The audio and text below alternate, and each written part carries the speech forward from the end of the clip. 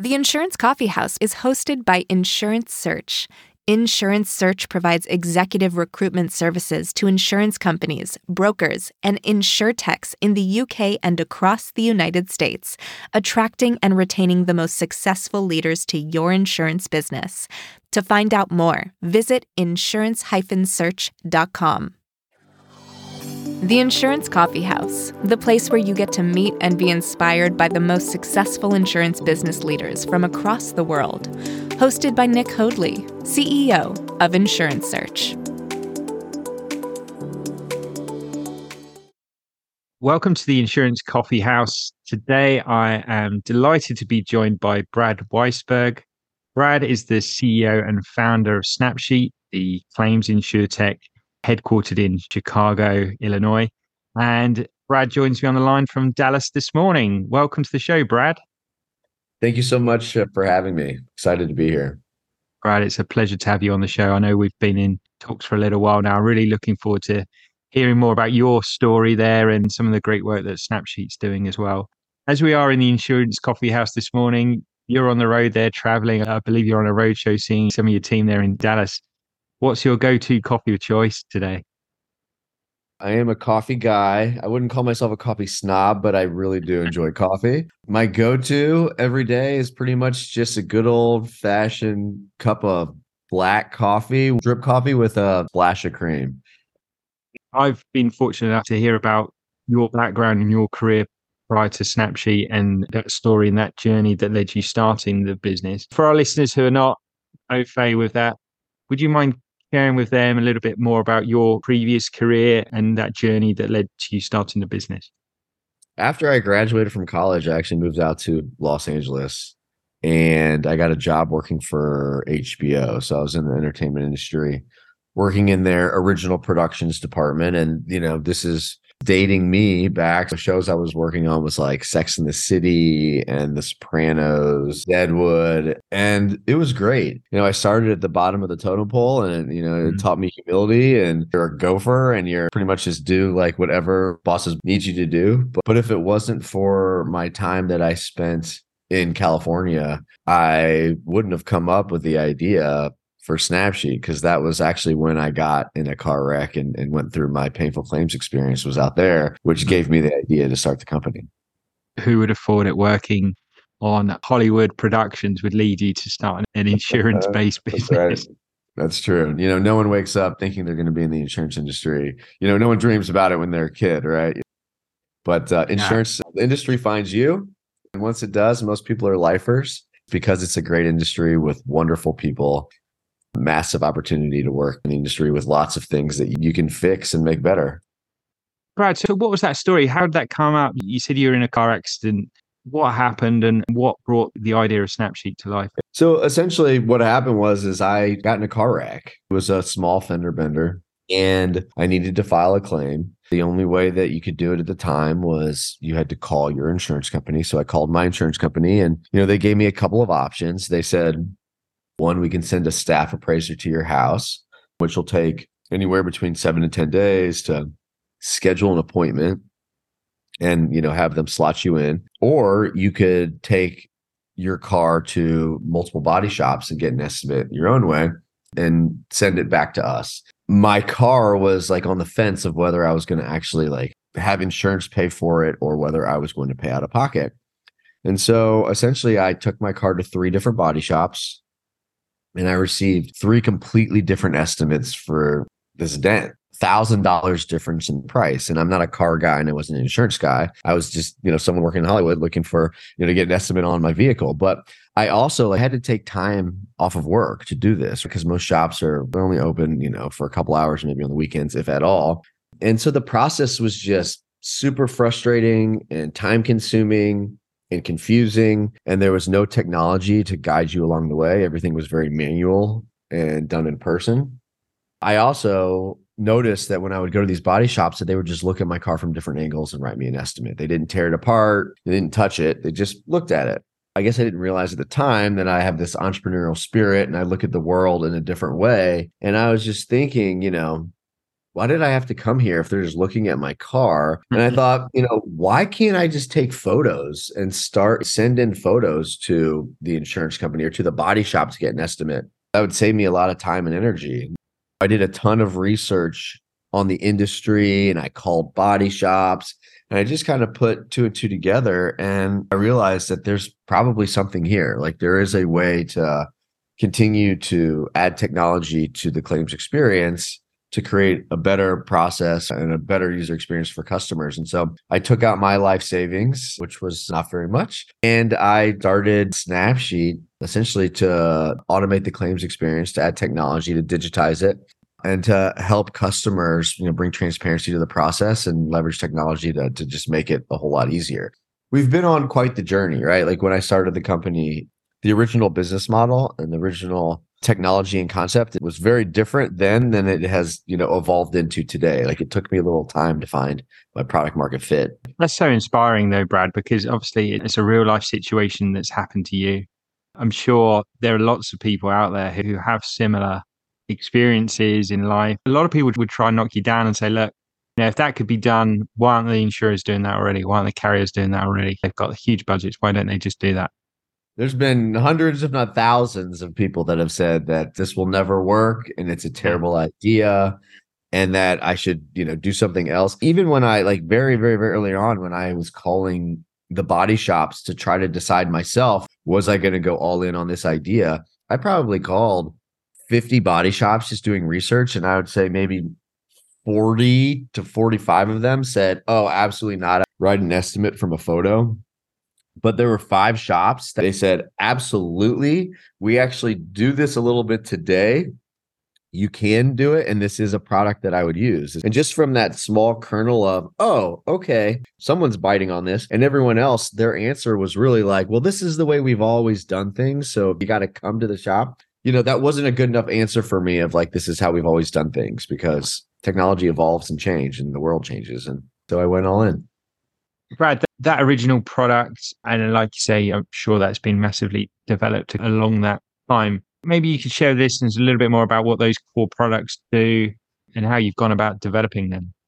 In the early days, I originally built, essentially, it was a business to consumer two-sided marketplace. I was walking the streets of Chicago, putting flyers on cars that had dents and scratches. I was walking into body shops, convincing them of a new customer acquisition strategy of now they could get leads essentially online through my platform. And I was able to raise some seed funding from local venture capitalists in Chicago and on the coast. Off to the races I went at that point, building out my product. And essentially what happened was I created raving fans. So people love the workflow. They love the technology. They love the user experience because I made it very simple and easy and intuitive. And you were essentially able to go through the entire claims process without having to leave your house. You were able to do it all through technology. But the problem was I was focused on people that were paying out of pocket. I wasn't actually focused on selling the technology to the insurance carriers. So about a year and a half, maybe 2 years into the business model, I had talked to enough insurance carriers and I talked to enough body shops to realize that every carrier I talked to, same problems. They were built on old legacy systems. They had low net promoter scores. They had years of technical debt that they were digging out of. They had 30, 40 million claims a year. They needed estimates on these vehicles and they were sending someone to your house or what have you, or sending you to a body shop. And so at one point, I finally put a stick in the ground. I drew a line in the sand and I said, look, what I have is working and people love it, but the business model just wasn't there focused on, it's 10% of people that get their car repaired are paying out of pocket versus 90% are going through insurance. So I took my technology and I enterprised up my platform and started selling it directly to insurance carriers to offer to their customers at the time they get in a wreck as a new method of inspection, as like a third digital channel, a virtual channel to do it that way. And that's when things really started to click and take off. But it took me time to this Rubik's Cube of figuring out, okay, did this work? Test and trial and talk to your customers and pivot and continue to push, tinker and find that product market fit. And eventually I did. And so Today, we have multiple products out in the market. So we have an appraisals product where we've been able to digitize the claims experience by offering, omni-channel communication to be able to kick off your claim, be able to get an estimate very, very, very quickly within hours, virtually, without leaving your house. And for the carriers, it allows them to variabilize their cost structure, digitize the claims experience. That helps them have more control over their total cost of repair. We are essentially a faster, less expensive option that gives carriers more control over the total cost of repair and the user experience, all while focused on the customer. And so that's our first product. And then we have a core end-to-end claim system that we sell to carriers, TPAs, MGAs, self-insureds. And essentially our second product, how we came up with it is like we spent a lot of time with insurance carriers and their adjusters, watching what they would do, trying to make their lives easier, trying to automate the experience as much as possible. And we realized that they were spending a lot of their day taking information from one system and putting it into another system, a lot of different data entry. And the way that we had built our technology for our appraisals product, we realized that if we could add just a couple more modules to our platform, reserving and some permission management, a little bit more workflow management, we could put all of this in one system and get rid of all these manual tasks that adjusters have to go through to just make their lives easier. So they can focus on the really difficult claims, and we could automate away a lot of the manual tasks and things that they do throughout their day. And so we built a claim system about 4 years ago, and it's been wildly successful. And that's for auto and property. Such a brilliant story. If I can just take you back in terms of building out the technology. So you've had this fantastic idea and you've proven the concept of that. How did you go around building the technology? Did you partner with someone? Have you got a co-founder on the technology side, or started hiring people to build out that technology? My original product, what's called an MVP, minimum viable product, I actually worked with a third-party engineering shop just to prove out the model. I'd say somewhat inexpensive way to build momentum and to get something off the ground. But at a certain point in any company's journey, like, you need to have your own engineering team. So eventually I did hire a CTO. Our current CTO, his name's Ryan Stout. He's fantastic. He came over, the guy, his name's Dan Colomb. And so these two guys, he was our previous CTO. He's now our COO. They built out our platform. I think we have 75 engineers on our team at this point, or 75 folks on the engineering team, which includes like QA and product and other stuff. But all of our technology is built in-house, just based on our vision, our idea of how we can digitize the industry and automate away a lot of what we'll do. It's obvious to see what the benefits are for the policyholders. What are some of the benefits for the carriers and TPAs, those sort of claims divisions, claims companies that you're partnering with? Our platform is highly configurable. So a lot of the technology out there, whether it was homegrown or a lot of the technology players that are selling, they were, on-premise solutions that were built 20, 30, 40 years ago. We're out with our platform. It's highly configurable. It's easy to launch. It's easy to scale. You don't need system integrators to make changes. So you can build out workflows in real time. You can change your workflows and then roll them back if they don't work within seconds, right? We have low code configurable solutions that you can just point and click and make changes in real time, almost like a Salesforce.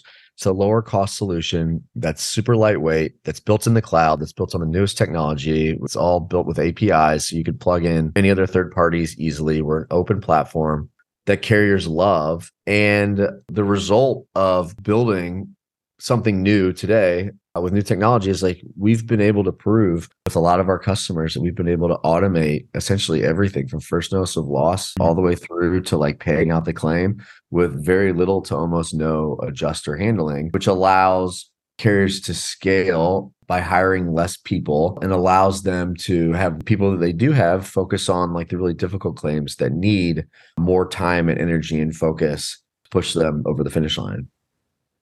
I know, obviously, especially at the moment with inflation, carriers are really looking to push down those costs of claims by any means possible. And I'm sure by making it more efficient, more digital, A lot of challenges, a lot of headwinds. The combined ratios are over 100%. Yep. The cost of labor continues to go up. The total cost of repair, like it's just more expensive to fix these cars. And so they need to look at their operating models and think, how can I do things different? The answer isn't throwing bodies at it. How do I continue to evolve my business by leveraging technology and platforms, right? To help us become more efficient and help us automate processes. And doing that, they'll become more profitable. And where is the business at the moment, Brad? I believe the company was started 12 years ago. Obviously, you had that accident before then, you're coming up with the idea and then putting that into practice. Where is the business now? Business is doing great.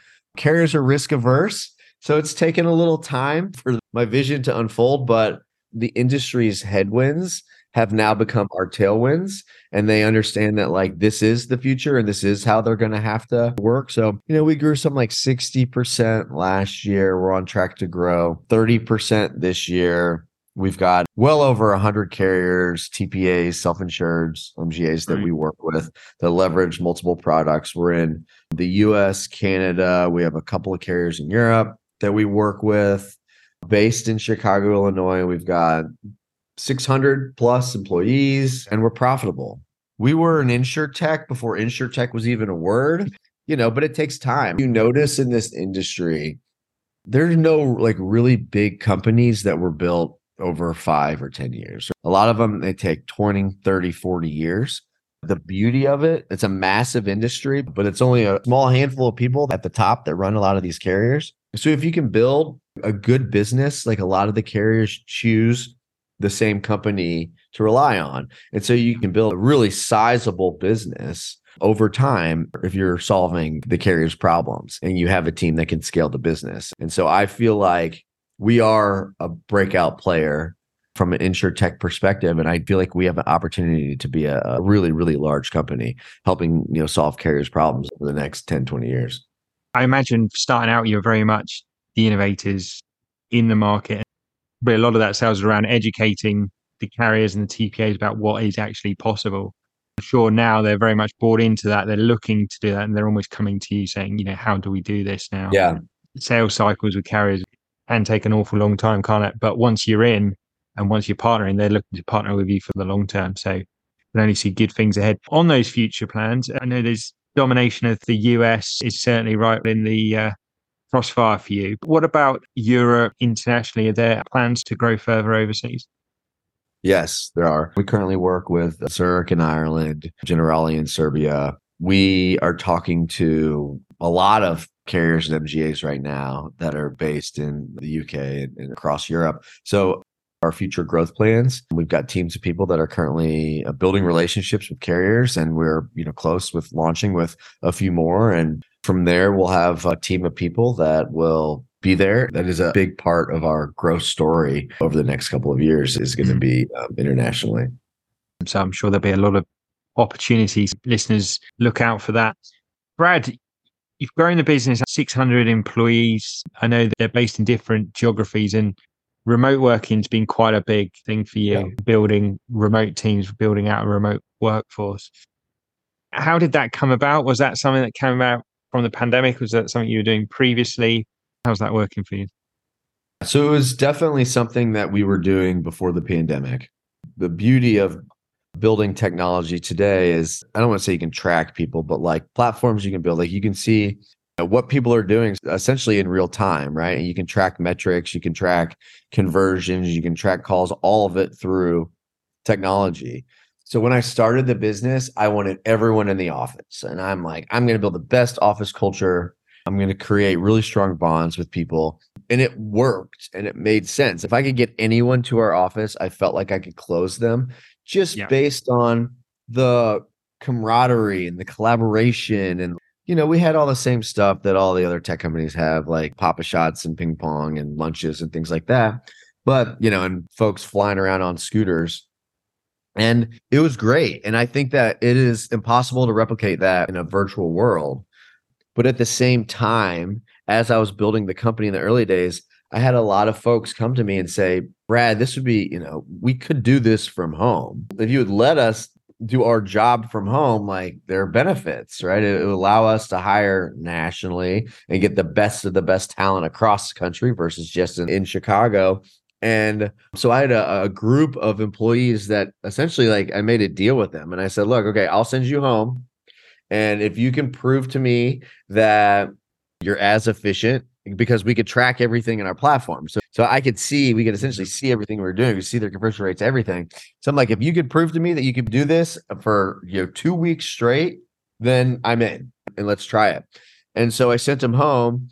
And what happened is they actually were more productive and they got more work done than when they were in the office. This was probably 2015 was when this happened, or 2016. So we decided to do it. So early on, like, we became a remote company. We really focused on, if we could find folks in the Chicagoland area, we wanted them in the office if we could, but yet we would also be looking nationally. And so we started growing our footprint across the country. And then when COVID happened and everybody was forced home, we were prepared for it because we were already doing it. Since COVID, we really haven't looked back. We've gone all in on hiring folks all across the country and building this in the remote style. It has a lot of challenges. It's very, very, very, very difficult to build culture in a remote environment. And especially like in the early days of the 2020s, 2021s, when everyone was just getting used to it. You hear all these stories of folks working at Google and Facebook, what have you, and they just sitting in their room, their tiny office, what have you, they're making X number of dollars, and they have one bad day of work, so they quit, and then they get a job at another company, and they're making 10, 5,000, whatever it is more, and they're still sitting in the same room. It's easy because you're just trading in your laptop and you're getting a new laptop. That's not how you gain an edge on other companies. Like, you need to find folks that are bought into your vision, that believe in your company culture, your technology, like your North Star. And it takes a lot more work to get people to buy in to the company vision from this remote environment. A lot more you have to do. When we were in our office, I could walk down the aisle and just give high fives to everybody. And if you want to do a stand up, you're just like, hey, everybody. It was great. And now, it takes a lot more work. And it's part of the reason why I'm in Dallas right now. How have you gone about building that culture there? One thing that we've started to do is, we focused on, though we are a national company, we focus on hiring in the same cities, pockets of Snapsters in major metropolitan areas.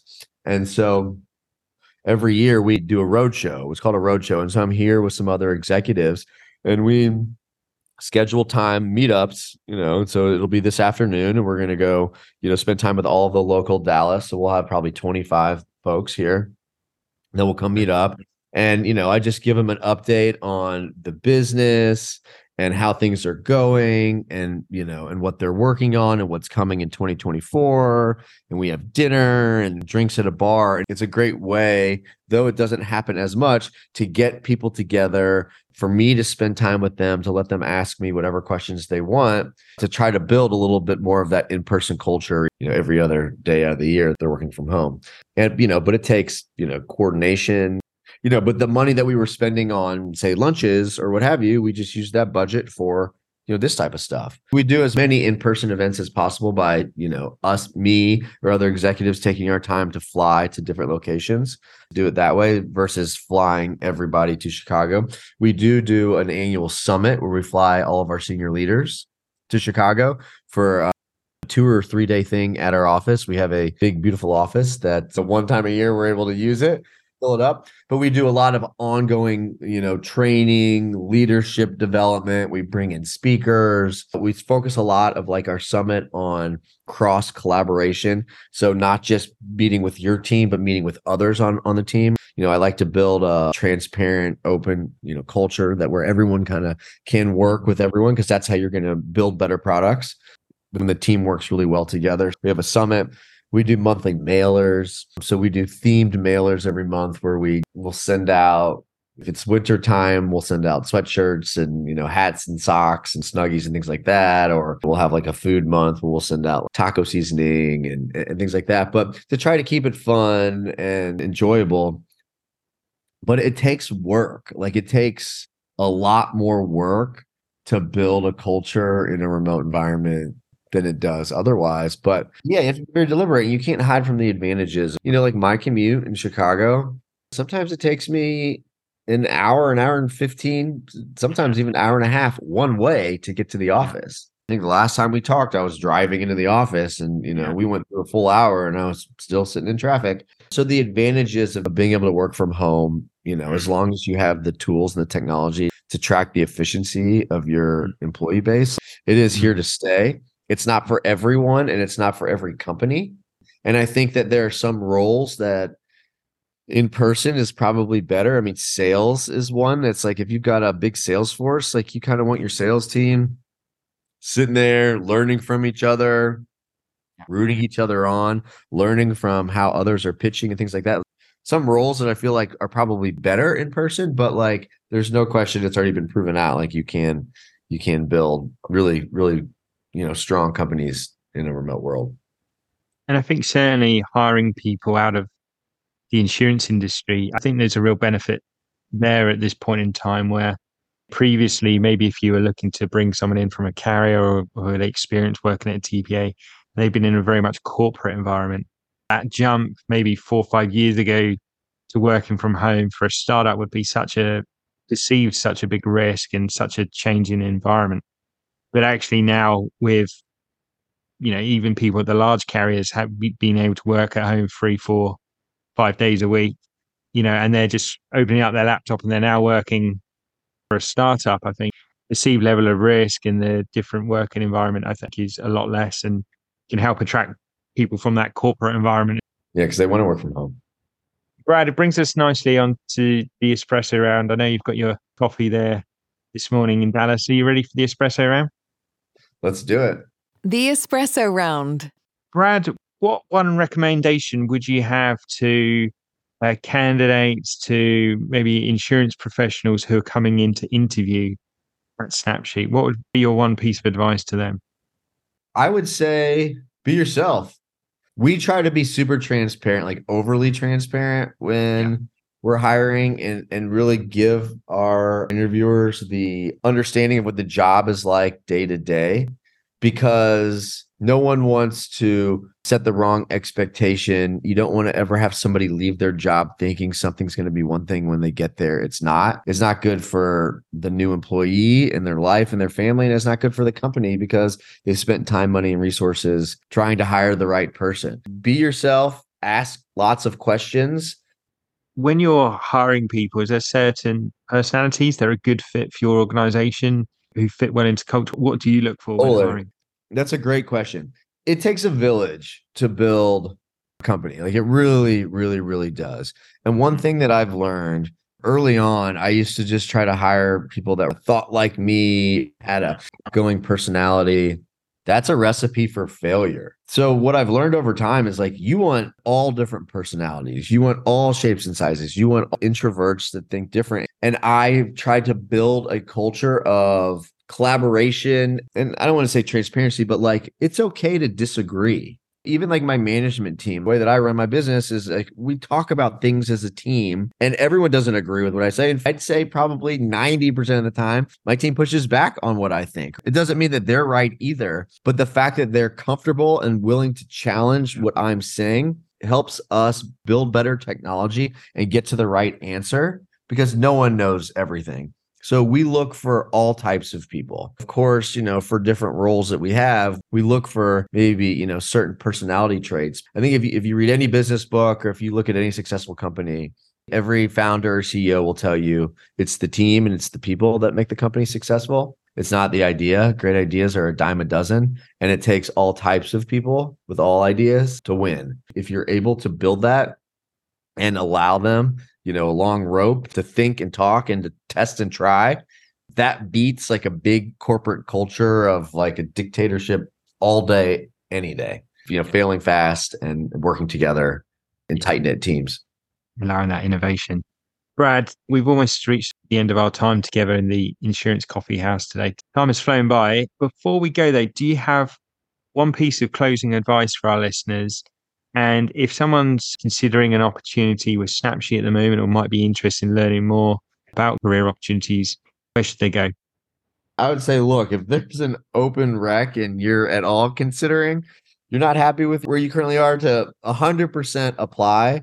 I know it is becoming a tighter job market. Balance is important in life, and you only have one life to live. And if you're not happy, I would say get out of that situation and, put yourself in a situation that supports you, that gives you something that you're passionate about. I never thought that I'd be passionate about insurance and claims, but I found that I absolutely love it. And I love the people that I work with.